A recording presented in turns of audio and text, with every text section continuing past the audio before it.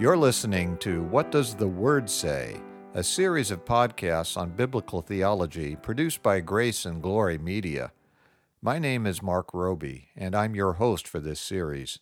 Our teacher is Dr. Richard Spencer. We're resuming our study of systematic theology today by continuing to examine soteriology, the doctrine of salvation. When we finished last week, we were in the midst of discussing the glorious topic of the believer's union with Christ, which John Murray called the central truth of the whole doctrine of salvation. Dr. Spencer, you had made the point that this union is spiritual, which indicates that the Holy Spirit is the bond, and that this relationship is different from other unions. At the end of our time, you mentioned that this union is also mystical. Now, what did you mean by that? Well, we were again following the treatment in John Murray's excellent book, Redemption Accomplished and Applied. And to explain what he meant by calling our union with Christ mystical, he cited the wonderful doxology with which the Apostle Paul finishes his letter to the church in Rome. We read this doxology in Romans chapter 16, verses 25 through 27, quote, "Now to him who is able to establish you by my gospel and the proclamation of Jesus Christ, according to the revelation of the mystery hidden for long ages past, but now revealed and made known through the prophetic writings by the command of the eternal God, so that all nations might believe and obey him. To the only wise God be glory forever through Jesus Christ. Amen." And so, when Murray calls our union with Christ mystical, he means that it's a mystery in the sense that Paul used that word in this passage. Exactly. And there are 4 points that Murray makes from the passage about this mystery. First, this mystery was, as Paul wrote, hidden for long ages past, which simply means that it was hidden from us as creatures. It was always in the mind of God, of course. And the second point is that the mystery did not remain hidden. Paul goes on to say that it was now revealed and made known through the prophetic writings by the command of the eternal God. In other words, we learn about Jesus Christ, his person, and his redeeming work through the Bible, which was written down by God's command and the inspiration of the Holy Spirit. Yeah, that's what Paul meant. When he referred to the prophetic writings, he wasn't just speaking about the Old Testament prophets. The phrase is a synecdoche for the entire Bible. And we should probably remind our listeners that a synecdoche is a figure of speech where a part of something is used to refer to the whole. Yeah, that's a good reminder. And this was the third thing that Murray noted from Paul's doxology, namely that the mystery was revealed in the Bible.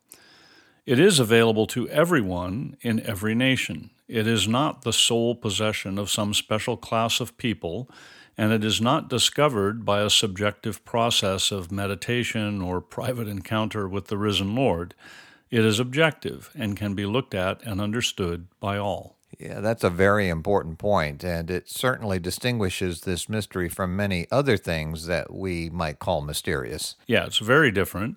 And the revelation had to be objective because the fourth thing Murray points out is that the purpose of God's revealing this mystery is, as Paul put it, so that all nations might believe and obey God. If the revelation were purely subjective, then we would all be able to say we were believing and obeying what had been revealed to us, and no one would be able to contradict us. Yeah, and that would eviscerate real Christianity. It would make it an entirely subjective and personal thing. It certainly would.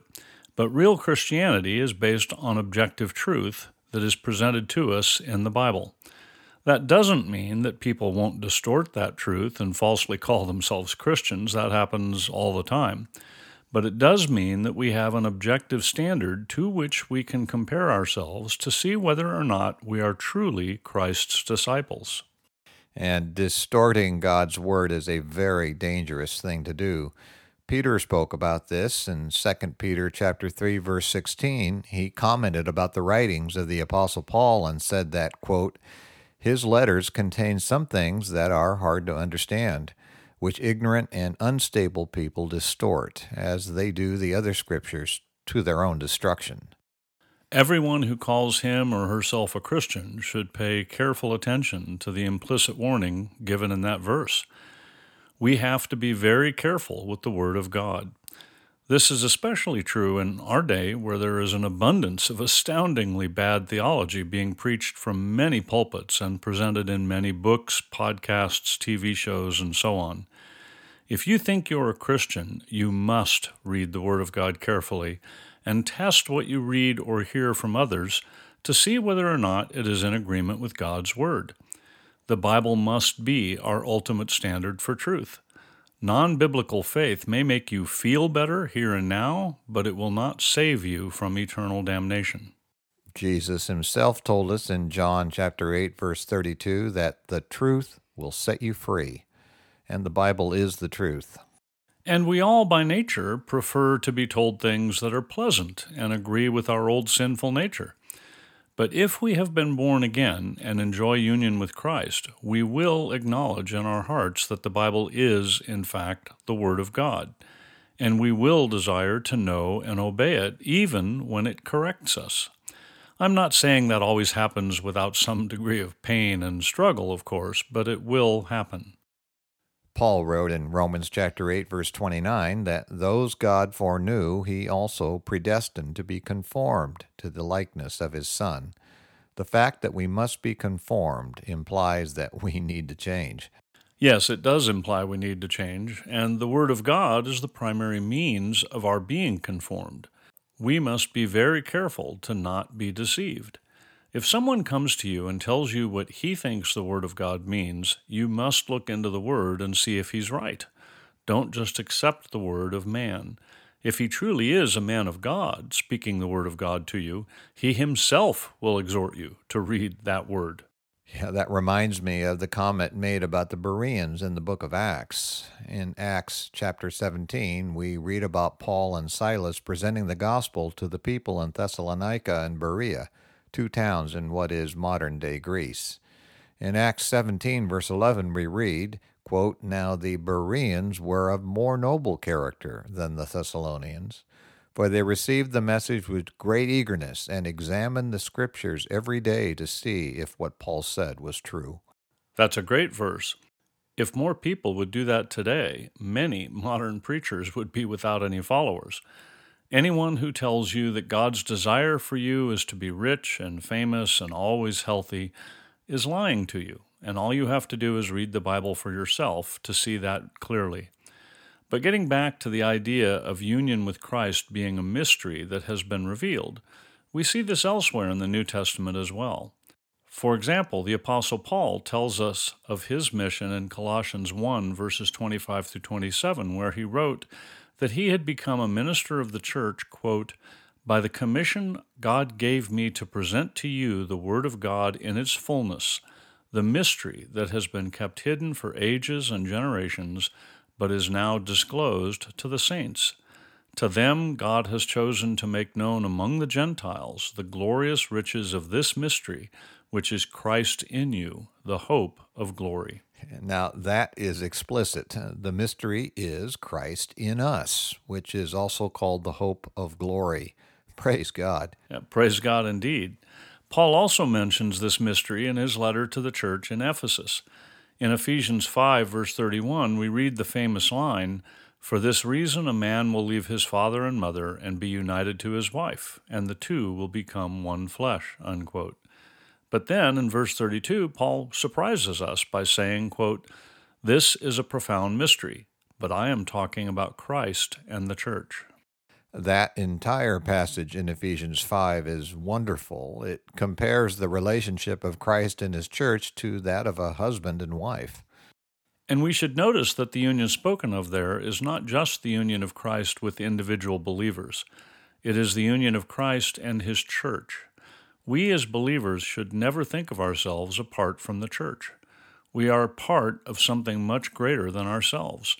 It is only in learning to love others and function as a part of that whole that we can fulfill God's commands and therefore his purpose for us. In fact, Christ told his disciples in John 13:35, quote, "By this all men will know that you are my disciples, if you love one another." That's right. Murray also points out that the union of a husband and wife is not the only similitude used to describe our union with Christ. The most amazing example is in John chapter 17, verses 21 through 23, where as part of his high priestly prayer, Jesus prays for all believers, asking, quote, "that all of them may be one, Father, just as you are in me and I am in you. May they also be in us, so that the world may believe that you have sent me. I have given them the glory that you gave me, that they may be one as we are one, I in them and you in me. May they be brought to complete unity, to let the world know that you sent me and have loved them even as you have loved me." That is truly amazing to consider. We're to be united to one another and to God in some sense, in the same way that the Father and Son are united in the Trinity. It is completely amazing. The Father, Son, and Holy Spirit are of the same essence, one God in three persons. But Murray is also careful to guard against reading too much into this similitude. He wrote that similitude here again does not mean identity. Union with Christ does not mean that we are incorporated into the life of the Godhead. That is one of the distortions to which this great truth has been subjected. Yeah, that's an important warning. Mormons believe that we can become gods, and a number of modern preachers teach the heretical, quote-unquote, little God doctrine, that we're all gods, albeit with a little g. Yeah, we briefly discussed the little God doctrine in session 48, and I don't want to waste time refuting it again here. It's patently stupid, contrary to all observable fact, and blasphemous to boot. We always need to be careful to not go too far with any analogy or metaphor, whether it's used in the Bible or anywhere else. But getting back to our union with Christ, the Bible uses other analogies as well. One that immediately occurs to me is that of a building. In Ephesians chapter 2, verses 19 through 22, Paul wrote to Gentile believers, telling them that Christ gives them the same access to the Father that Jewish people have. He wrote, "Consequently, you are no longer foreigners and aliens, but fellow citizens with God's people and members of God's household, built on the foundation of the apostles and prophets, with Christ Jesus himself as the chief cornerstone. In him the whole building is joined together and rises to become a holy temple in the Lord. And in him you too are being built together to become a dwelling in which God lives by his Spirit."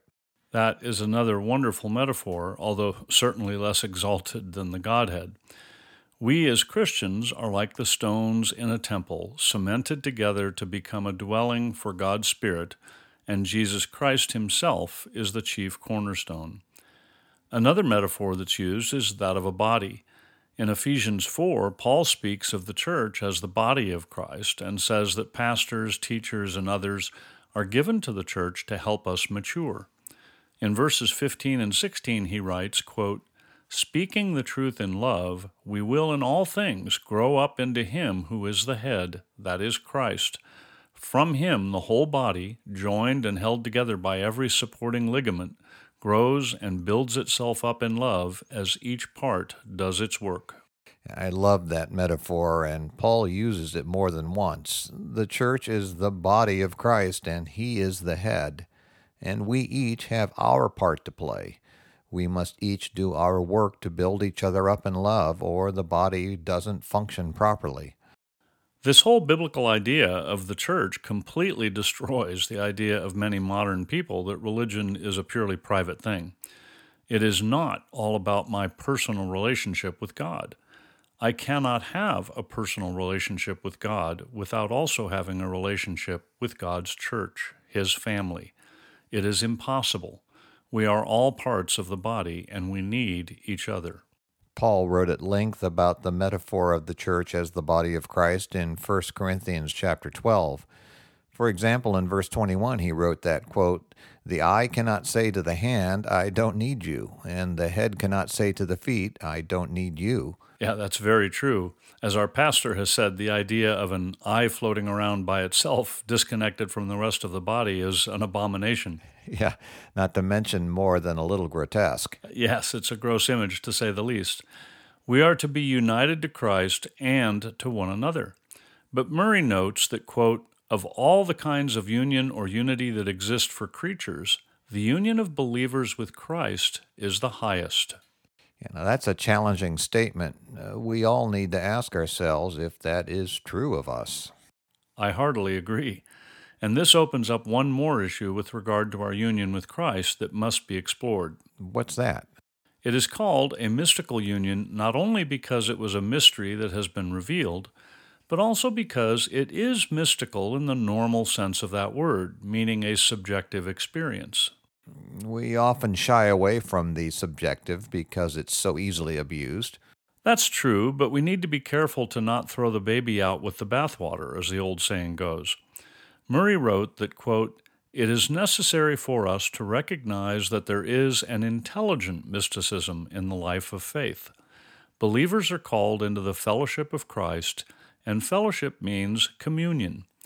The life of faith is one of living union and communion with the exalted and ever-present Redeemer. There is no communion among men that is comparable to fellowship with Christ.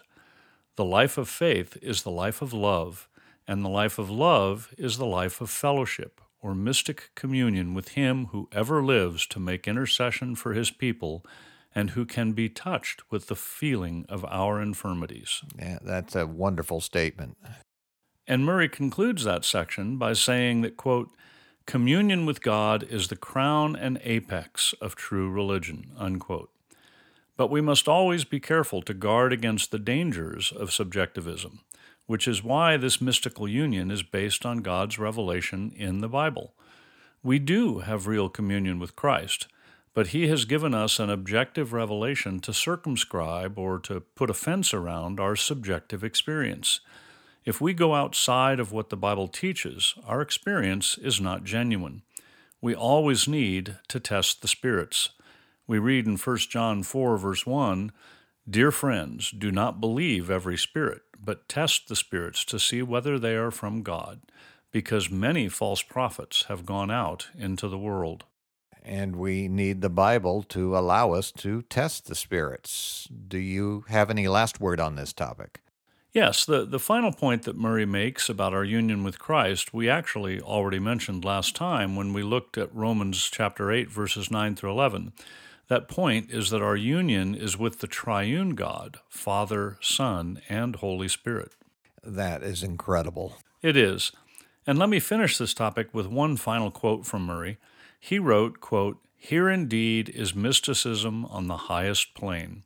It is not the mysticism of vague, unintelligible feeling or rapture. It is the mysticism of communion with the one true and living God. That's a wonderful conclusion.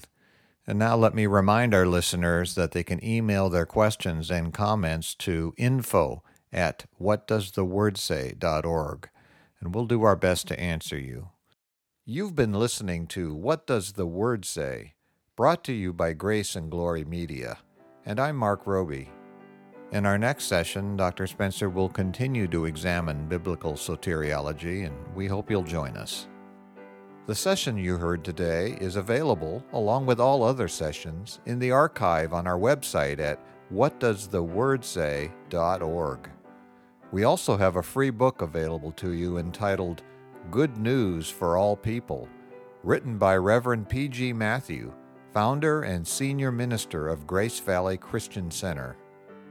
To request your free copy of this excellent summary of the biblical message of salvation, go to whatdoesthewordsay.org.